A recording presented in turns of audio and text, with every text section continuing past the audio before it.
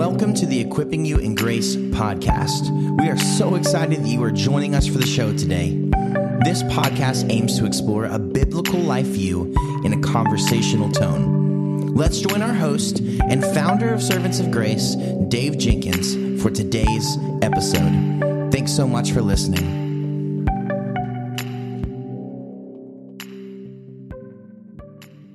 Welcome back to the Equipping You in Grace podcast. My name is Dave, and I'm the host for this podcast. And with me today, I have my friend Jim Neuheiser. Jim, welcome back to the Equipping You in Grace podcast. Thank you. It's a pleasure to be with you. Yes, sir.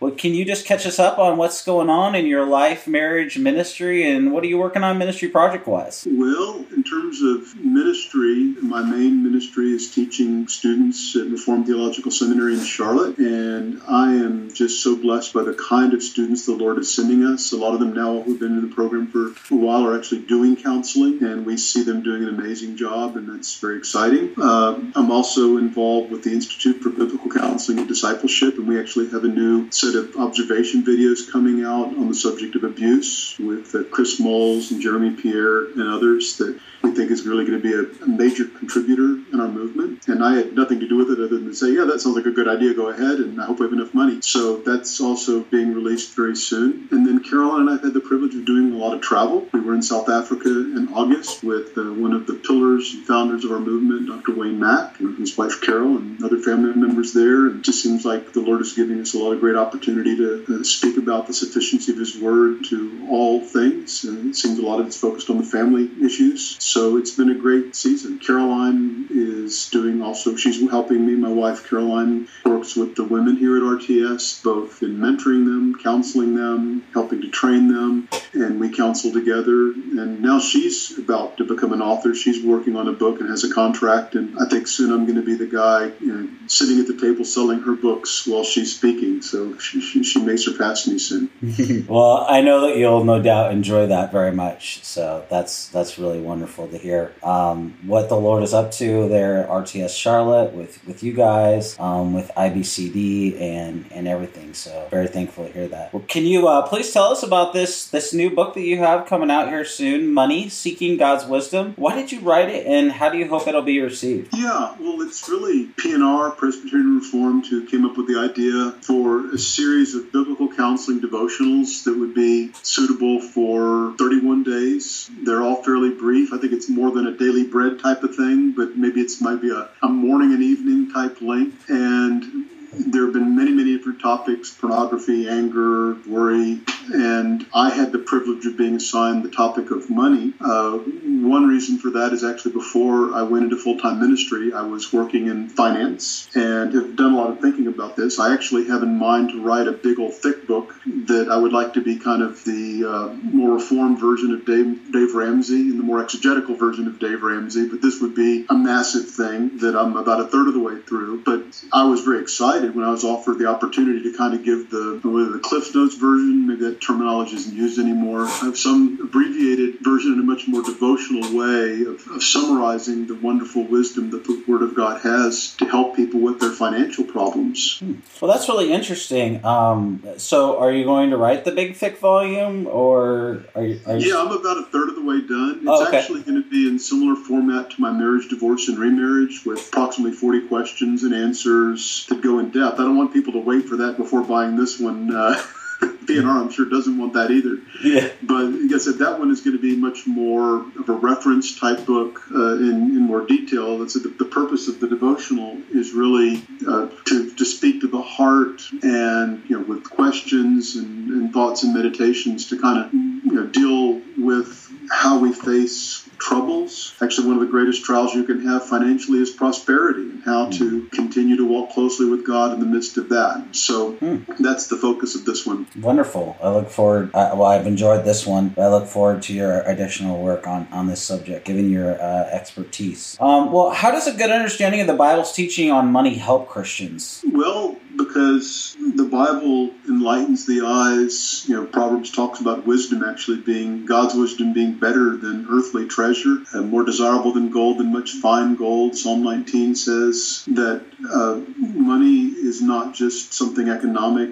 It is used in a sense in a common grace sphere, but for a believer, our attitude towards money is a heart issue. It's something to which the Bible speaks comprehensively. It's actually somewhat amazing, really, where much of this comes from Proverbs and principles of private property, of entrepreneurship, of skill and labor. And so kind of all the foundations that even in common grace have been kind of discovered by humanity are revealed in the scriptures. It's a sphere in which every one of us has to operate. In the garden, God made Adam to work the garden, not to sit around and have grapes dropped into his mouth by an angel or something. After the fall, work became harder, but the Bible speaks comprehensively to this. I guess I would also add, it's what we do with most of our time for most of us. Most people spend the majority of their time working in order to earn money, and they have to be constantly interacting with spending money, saving money, giving money, and so it's a huge part of life. And thankfully, the Bible speaks comprehensively to this part of life. Yeah, that's really good. A really good answer. I'm really interested in this question, and your answer to it, and talking with you about it. How does a biblical understanding of money help Christians combat the prosperity gospel? Yes. I think that any careful reading of Scripture would combat the prosperity gospel. First of all, the prosperity gospel is really adopting the bankrupt values of this world, that what you possess matters more than knowing God. And last night I was thinking about the Sermon on the Mount, where Jesus says, ask and it will be given to you, seek and you shall find, knock and it will be open to you. And they'll take that and say, well, ask for a Lexus or ask for a Tesla and it'll be given to you. Well, read the preceding 2.5 chapters where Jesus has said, blessed are the poor in spirit, blessed are those who hunger and thirst after righteousness. Don't put your treasure on earth, but make your treasure in heaven. When you pray, don't be like a hypocrite. Pray sincerely from the heart, and don't worry, but trust God. And if you're angry, you're a murderer. If you're guilty of lust, you're an adulterer. And then he gets to ask and it'll be given to you. Well, what you've been thinking about isn't, oh yeah, I want a pot of money. What you're thinking about is, I'm not poor in spirit. I don't hunger and thirst after righteousness as I should. I'm tempted to be angry. I'm tempted to have lust. I'm tempted to worry. Oh God, give me these things Jesus has been talking about, that I could be perfect as my Father is perfect, and live in light of these truths, that I could be transformed into be like Christ. So on it goes. You look at the examples in the Bible and you read Hebrews 11. These aren't a bunch of people that had prosperity, health, and wealth all their lives. That real believers have struggled. The Apostle Paul, who was a much better man than any prosperity teacher will ever dream of being, oftentimes didn't have enough money to even support himself in ministry and had to make tents. It couldn't even be full-time. I've met people who said that they'd be disobedient to God to work other than getting paid to do ministry. Well, Paul wasn't disobedient to God. So, we can fill your hour with this, that it's bankrupt values, it's misunderstanding Scripture, and the worst part of it is that it then fosters unbelief, because a stadium full of people is promised, if they will give money to put fuel in whoever's jet, that somehow they're going to get wealthy and they're not going to have trouble. And then Jesus said, in this world you will have trouble. And, when trouble comes, then they think God has lied to them because the great guru teacher fed them this nonsense. And 1 Peter, James, it's all written to say, James says, I love chapter 4, where he says, some of you are acting as if you're surprised by the fiery trial that has come upon you. You should not be surprised. We were telling you to expect this. In the book of James, faithful Christians were being mistreated by the rich and poor and having their possessions taken away, not being paid for their work. And they weren't told to repent of their lack of faith so they could have buckets of money. They were told to seek the wisdom of God and to endure for the sake of Christ. So again, if you want me to keep going, but I think that's probably enough for now. No, that's really good. And that kind of ties into what you previously said in your previous answer, the idea that our whole life is a stewardship before God. And so, money is part of that. But as you said so well in your previous answer, part of our vocation in managing our lives is in large part how we use our money. And that's stewardship. And the whole idea of stewardship is our whole lives are before the face of God, and we'll give an account to God. And so, your answer is excellent. And I'd actually like to jump in with kind of the other side of it, is that you have on the one hand the terribly false prosperity gospel, but then on the other hand you have some people that misquote 1 Timothy 6 and say money is the root of all evil. You've had monastic movements where you're supposed to renounce possessions. You have liberation theology, which is against any form of capitalism or wealth. And in Proverbs 31, the godly woman makes a profit, and that's part of her godliness, is contributing to the family. And that's how her husband can sit in the gates, is, that she is making wise economic decisions, and the hand of the diligent will rule, the proverb says. He says, do you see a man skilled in his work? He will stand before kings. He won't serve ordinary men. And so the Bible is promoting diligence leading to earthly wealth ordinarily, and gaining skill in your work to be able to legitimately provide benefit, to provide labor and products that are of great value, that people are happy to hand you over a lot of money to buy your time or the fruit of your labor. And so there's a reaction against that, as if we're supposed to be embarrassed to have generated wealth. And even Jesus, in I think it's Luke 8, where there were wealthy women who financed him and his disciples. They weren't to repent of being wealthy women. They used their wealth, as 1 Timothy 6 says, that those who are rich in this present world should be rich in good works. He doesn't say repent of being rich. It's people to whom God has given skill to work hard and then to use that for the glory of God. So you've got both sides of it that you have to be aware of. I'm just sitting here nodding my head and saying amen. So amen.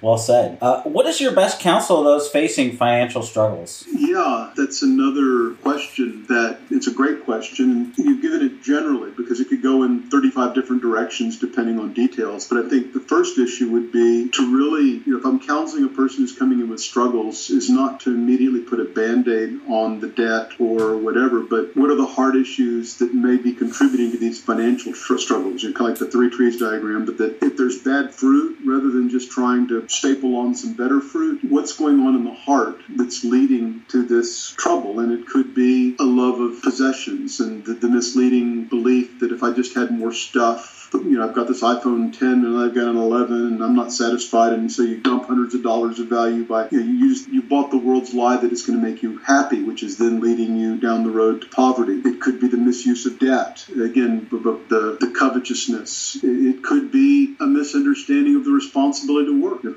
Timothy 5 says that if a man doesn't provide for his own, he's worse than an infidel. And the scripture says in 2 Thessalonians 3, if a man will not work, neither shall he eat. And maybe there has been a lack of wisdom from false teaching, that they just expected that the money will come easily, and they need to be taught the importance of working hard to the glory of God. And they need wisdom in terms of gaining skill to be able to earn more money with the same amount of time. And so, the beginning is, where is the heart? And so as you see the bad fruit, you want to talk to somebody to find out, what does the heart believe? What does the heart desire that may be leading to that bad fruit? There could be times when people are largely victims. There's disability, there's calamity, other such situations. But most money problems are rooted in spiritual problems. I don't have anything to add to that. That's really well said. What are some tools for people who are financially distressed? Right. So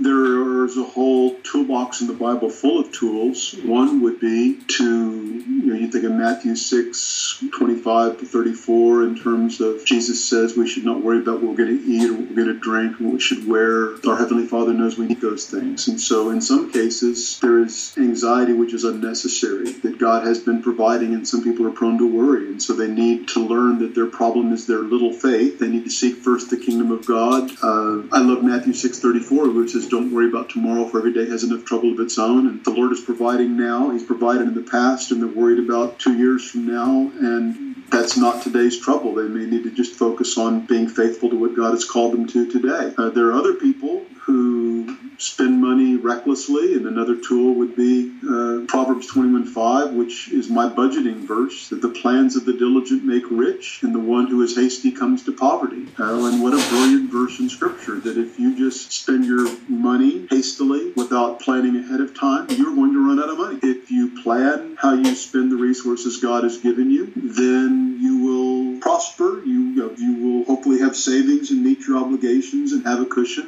Again, it depends on the problem. Another tool I've kind of made passing reference to is that Proverbs has a formula for prosperity, which is hard work times skill produces income or wealth. Proverbs 10 says the hand of the diligent makes rich. Proverbs also says that a man skilled in his work will stand before kings. And so for some people, it's learning to work enough. God said in this fourth commandment, 6 days you shall labor. And so to be willing to work hard, but then not to beg for $15 an hour from the fast food joint you've been working for 3 years, but to gain skills that are worth more. There's some people getting paid $200 an hour, and they don't work any harder than the people who work for $10 or $15 an hour, but they have skills that employers are bidding against each other to obtain. And so a tool in the Lord's toolbox would be, if you're having financial trouble, budgeting can help, but very important would be to, what can I do to gain greater skill or pursue work that pays more? Could be an apprenticeship. There are a lot of people with college degrees making $12 an hour at Chick-fil-A, and there are people who became plumber's apprentices out of high school that are getting six figures. And so to use the wisdom that the Bible refers to say, okay, how do I address this problem? So I'm sure I'm leaving 10 other things out, but those are a few. No, that's really good, and I've struggled with all of those.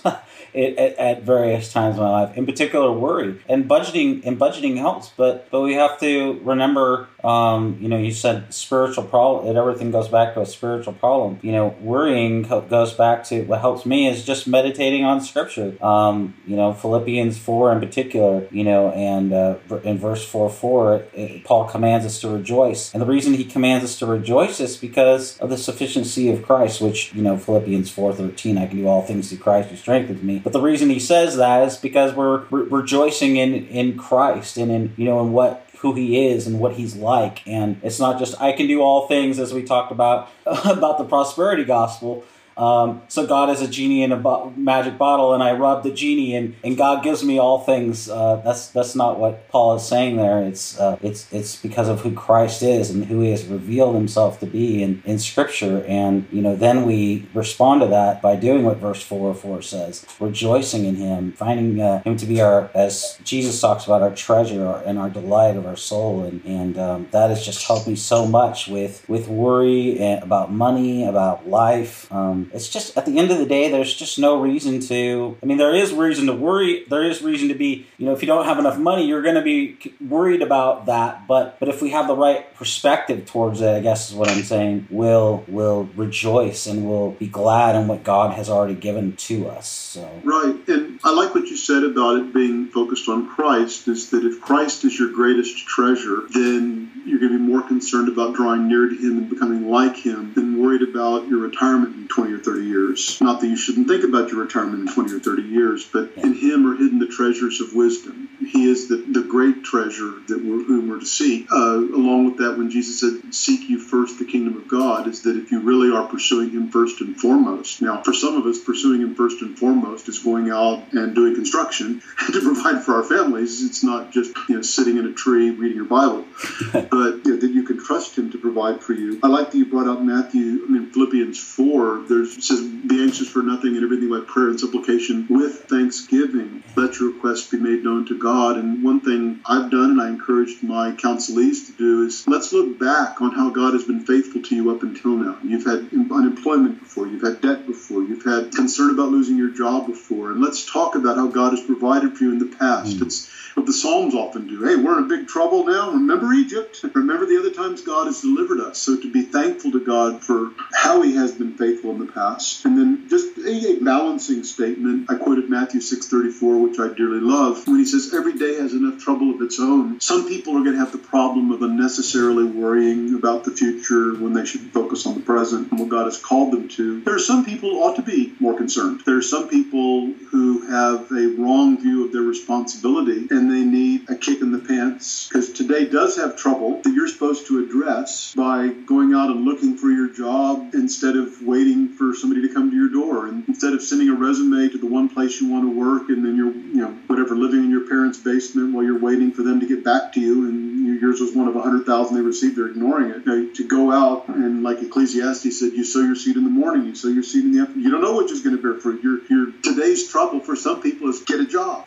Your job is all day long to get work, rather than to misuse the other part. Well, I'm just not worrying because I'm trusting Jesus. Well, the scripture again describes if you're not willing to work, you shouldn't be eating other people's food. It's a form of stealing, even I think in Ephesians 4. So different people need different things. There's some people who work too much. There's some people who don't work enough, and some people who worry way too much, and there's some people who should have some legitimate concern that they seem to lack. Really, really well said. How should Christians address difficulties in their jobs? Well, we're so blessed that we're not slaves. When 1 Peter has a lengthy section actually in chapters 2 and some more in chapter 4, he was writing, as Paul was writing also in Ephesians and Colossians, to slaves. And so he was even telling them not to work, not to put your focus on the master who may be mistreating you, but on the Lord whom you're ultimately serving with the hope of a reward from him, and to see your vocation. And I imagine their jobs were not nearly as pleasant as most of our jobs, but to see that as service for Christ, and it's a witness to silence the unbelievers who would slander us. And so to see your vocation is something from God. But also we're so blessed in that if you believe you have an unjust master, we live in a society where you're free to go find a better deal. And that's not sin unless you've signed a contract or something and obligated yourself. And so my advice would be on a practical level, find the next job before you quit the present job. I guess another piece of advice is that work is always hard. So, if somebody told you and some, guidance counselor told you in high school, just find something you love and do it. There are a lot of unemployed musicians who took that advice. And so I'm not sure that always works. There's some unemployed preachers who also took that advice. I think that you've got to do what it takes. But, go ahead. I'm ready for the next question. That's really good. Really, really good. Really good. We're even so spoiled that we have HR, so you can file your complaint. Although that doesn't usually work out very well, but that's what Paul did in Philippi, just with government authority. Yeah. Is that he used legitimate channels to say, I'm a Roman citizen. You're not supposed to treat me that way. So I think Christians, again, we're so much better off than those slaves. Yeah. So yes, you're free to look for a better position, but your expectations have to be realistic. There are thorns and thistles everywhere. Dare I say it, even at seminaries. Yeah, that's true. Not many here, but there could be. Right. That's an important qualifier. What character qualities should define Christians in their jobs? I think this is where Christians can really excel, and you'll hear a story of a person who is a Christian who has integrity, who will not lie, who will not misrepresent things. I have a friend actually who is an accountant, and I met him when I was in Saudi Arabia, and he was working for a Saudi family business, and he is scrupulously honest from head to toe, and I don't think they've dealt with many people like that before. And so now he's had a relationship with his family probably going on 40 years, but they found a man they could trust, a man who would be completely honest with them. Honest could sometimes be, I will not do that. I will not doctor that report. I will not misrepresent anything. I'm going to be, but then they also have confidence that he's going to be completely honest as he handles their finances or otherwise. So I think to have an integrity in the workplace that stands out. I think another aspect would be, in Romans 12 says, don't be conformed to this world. There can be a lot of pressure to fit in. In my first secular job, I was working for a consulting firm, and it was just expected we would all go out and drink at night. And there were people, actually my boss and his boss were both going through divorces, and people at work were having affairs with each other, and that we don't want to be pietistically annoying, but I think there's a place that we do our work with excellence, which is obviously one of those things, not as eye service, but as we're serving the Lord. And but our testimony, we don't get sucked in by the gossip, by the foul language, by sometimes the bankrupt values of the world. Sometimes it may cost you. In this day and age, it's not enough to tolerate gay marriage or transgender decisions or whatever. You're expected to celebrate it. If you keep your mouth shut and don't affirm it, then you could lose your job for that. And that's a place where I think Christians ought to be very kind and polite, but hold their ground. Another area would be, when I first went to work, I thought that because I had studied Ephesians 6 about work ethic, that I would be the best worker in my firm because I was working for Jesus. But I realized that if I'm working for Jesus, but I also am involved in my church and I'm newly married and I want to be committed to my marriage, and I'm working with a whole bunch of people whose God is mammon, I can't keep up with them because on Sunday I'm going to church and they're going to the office. And in the evening, the work is done. I'm going to go home. They're going to stay in the office and keep working to compete with each other to see who can rack up the most billable hours. And so there may be times, there'll be times we'll stand out for the quality and integrity of our work. There may be times when we have values that we can't compete with those. I mean, part of their God being mammon, maybe they do unscrupulous things, which we may be victims of. But also for me, it was like, I'm willing to work if we need to work more, but I'm not willing to sacrifice my family and my ministry as a normal member of the local church in order to get ahead. And I was in a rat race type organization in the first couple of years of my career. Yeah, that's really hard. I remember my dad. My dad was a physical therapist for 40 years, and part of his learning, in his later years was not overworking. And, he owned the business. And so it was him. But, part of him realizing that he needed to address this was, he's tired all the time. He's working too much. He's 60 hours a week. Plus he was in the military. So on the weekends he would go there, and, he was sacrificing his family on the altar of work. And he regrets that now. He would tell you that. And he has to me. He said, I'm sorry. But there's a lot of people out there that do that now. Yeah, I'd like to address that again from my beloved verse in Proverbs 21:5. The plans of the diligent lead to advantage, and the one who is hasty comes to poverty. It applies also to your time as well as to your money. And I think it's more directly applicable to your time, is that if you just live by the tyranny of the urgent, in many jobs, they will suck you dry and leave you no time for family, rest, or worship. And pastoral ministry actually can be among the worst, because there's always somebody else who wants some of you, wants to be with you, wants to be visited, wants to hang out, whatever. More things you can prepare. I've never had a sermon that was really done. You just run out of time. And so you have to... I think the picture, I would also use Psalm 90, teach me to number my days, that I've got to look at my life in the sense of how can I best honor God in my time, just like with my money. You make a budget saying, God has given me $5,000 a month. How can I best honor God with this $5,000? Not all of it belongs to Him. I'm a steward of it. The time is the same way. Okay, I've got this many hours in the week. I know He wants me to rest. I know He wants me to be in worship. I know He wants me to spend time with my family. I know He wants me to provide for my family. That I need to, rather than being controlled by whoever pushes the hardest in the tyranny of the urgent, I need to plan my time in a way that I say that this is how much I can give to work and no more. And I think, like with your dad, that the hardest person for that is an entrepreneur, because if you turn away work, you don't know if they'll ever come back again. And I've seen that for contractors. I've even seen that for musicians. Like, you get gigs coming or lessons, and this is your livelihood. You don't have a salary. It's easier if you're working for the post office and you're done at 5 o'clock and you start again the next day at 8. But when it's your business and people want you, it's really hard to turn them down. And which is why I use Google Calendar. I encourage my students that you put out times and you make appointments with your wife and your kids, and when you're going to do ministry, and church is blocked out, and then your work has to fit around that. And again, some people need to work a lot harder, but some of it could be workaholism, where I want to succeed. Some of it can just be the tyranny of the urgent, where I want to provide for my family. I'm fearful of losing clients if I'm not available to them every hour, day and night. But if that is causing me to neglect God's calling on my life in other areas, and that's where, again, you look at, well, this week was unusual. If you have 52 unusual weeks for 20 years in a row, then something's wrong and should have been changed. Yeah, that's really, really, really well said. What are some of the dangers to avoid when it comes to financial issues, and what are some solutions to it? Well, again, many dangers. We've talked about some of them already in terms of laziness, workaholism, materialism. The one we haven't talked about much is debt, that the borrower becomes the lender's slave. In Proverbs and Romans even says, owe nothing to anyone except to love one another. So I think we live in a culture where debt seems really easy,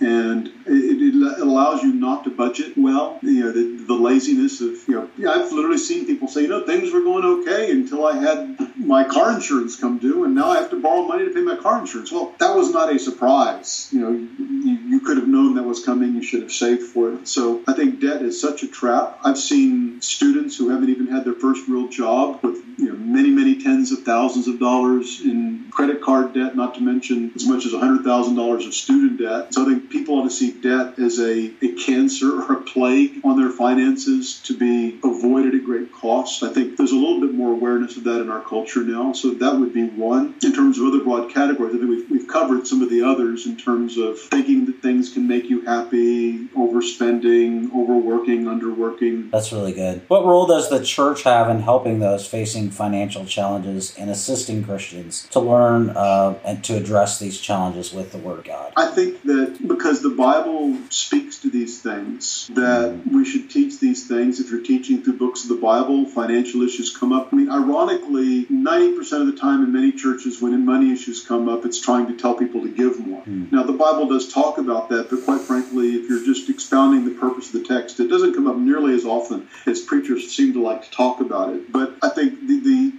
issues of working hard and vocation and temptation to worry and financial responsibility, they are, if you're going through the epistles, if you're going through Proverbs, if you're going through the Gospels, Jesus talked a lot about the spiritual issues behind money. So I think it should be built into the warp and woof of the church, and maybe it would be if we would focus on teaching these issues of finances more comprehensively rather than just trying to get people to give. Quite frankly, if they started heeding the wisdom of God about money, they might have more money they would be able to give instead of going into debt that way, sometimes to give. Another, I think, would be sometimes what people need, you can teach the general principles in public. Sometimes what happens is I sit down with a couple and we just make a budget, or we analyze job skills. And you're making $12 an hour, you're working 50 hours a week. We've got to find a way. What in your particular case, what skills or aptitudes do you have that could get you from 12 to 30 or whatever in terms of your earnings capacity? So having someone, it could be a wise deacon, helping a couple sit down in terms of how do you work on your budget, how do you work on limiting debt, how do you work on becoming a better provider. A lot of that is you can teach some of these things publicly. I think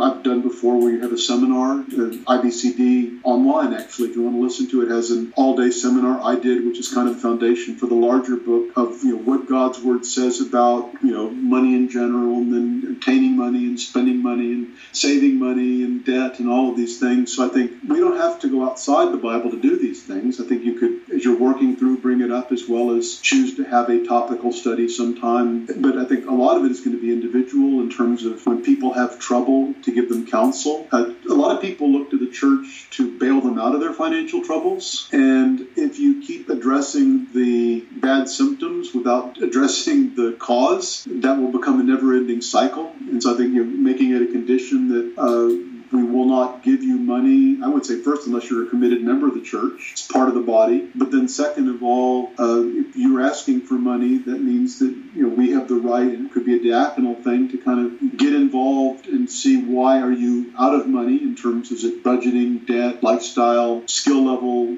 that we want to be involved in helping towards the solution of the problem, not merely putting Band-Aids on the hemorrhaging finances. And if someone's not willing to receive that kind of counsel, then I don't think it would be a good stewardship of the church in throwing money at people's problems. Having said that, a major ministry of the early church was helping the poor, and Paul devoted much of his ministry to bringing in an offering for genuine need among the churches in Judea, from the churches of the Gentiles, the ministry of the widows in the book of Acts. So it's part of what we should be about, but those are situations of genuine need. A lot of the need in the prosperous West is really due to financial folly, not calamity. There may be a day when some of us thought it was happening 10, 12 years ago, but there may be a day when we go through a real depression and people who want to work and want to live wisely are still in desperate straits, and we're helping each other, moving into, letting people move into our houses because they're just doing all that they can. Right now, most people who are having financial troubles in a place as prosperous as we're living now, it's often due to a lack of wisdom, and they need help in addressing some of the folly which has gotten them into trouble. Yeah, that's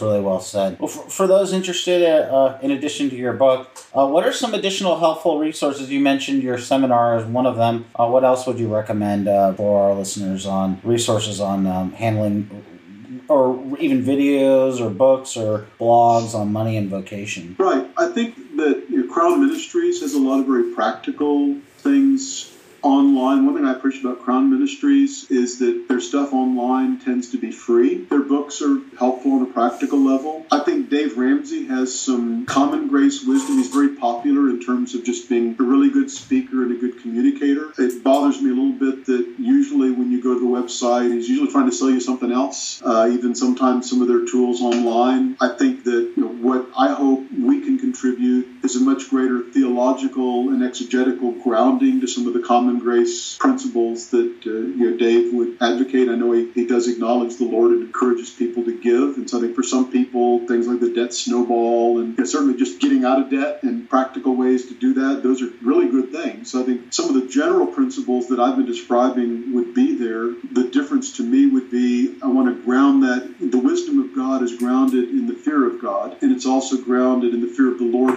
the covenant God who is in covenant with his people. So it's much bigger picture sometimes than I think it's often given. So I think there's a lot of practical common grace help out there, and I think actually some of Randy Alcorn's stuff speaks much better to the hard issues, so the treasure principle. He's got a few books on finances that would be much closer to what I'm aiming at, not just here's how practically to make a budget and save money and get out of debt, but it's also dealing with the heart. And if the heart in these areas is corrected, again, if you make the tree good, the fruit will be good. If you make the root good, the fruit will be pleasant. And so that's my focus. Amen. That should be our focus. Where can people go to find more about your work online, on social media or otherwise? Yeah, well, I am on Facebook. I'm easy to find because I have a very unusual last name, Jim Neuheiser. IBCD.org is the ministry that I'm the executive director of, and there are hundreds of free audios and outlines on there, not just by me, but by kind of the all-stars of the biblical counseling movement over the last 35 years whom we've had for our conferences. I'm working on a jimneuheiser.com website, and maybe by the time this is up, it will be there. I've got a student helping me to kind of pull some of my materials together. RTS in Charlotte,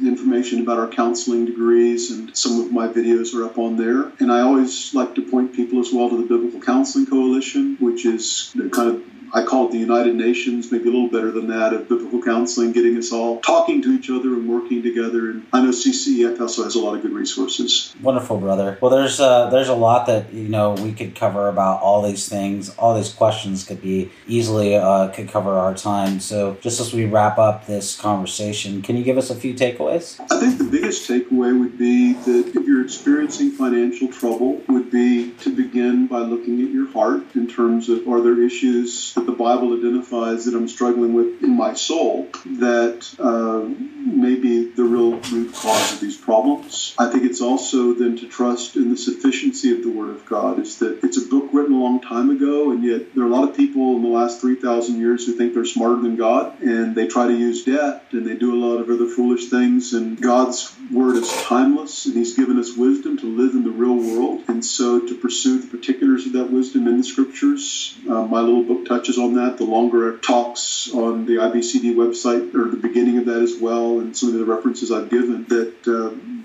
Word of God, the grass withers, the flower fades, the Word of God stands forever, that no matter what topic I address, I'm always just amazed at how the Bible is relevant and sufficient, and He is much wiser than the wise men of our day who are even leading our nations and trying to run the economies. And so as we learn that wisdom, we apply that wisdom, then hopefully we will prosper to His glory. Wonderful, brother. Well, I very much appreciate your time in this book. It's so needed and it's so well written. The book, guys, is titled Money, Seeking God's Wisdom. Dr. Neuheiser, thank you so much for your time. More than that, just thank you for continuing to come on the podcast and to write for us. I so appreciate you and the work the Lord has given you. So God bless you, sir. Well, thank you so much, Dave. You've been so kind and encouraging. That's going to help me for the rest of the day. So thank you very much. Praise the Lord. We all need that. Thank you. Mm-hmm.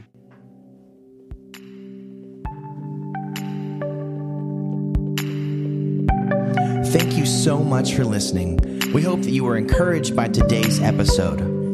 Don't forget to subscribe and leave us a review wherever you get your podcast. For more uplifting and thought-provoking content, please visit us online at servantsofgrace.org.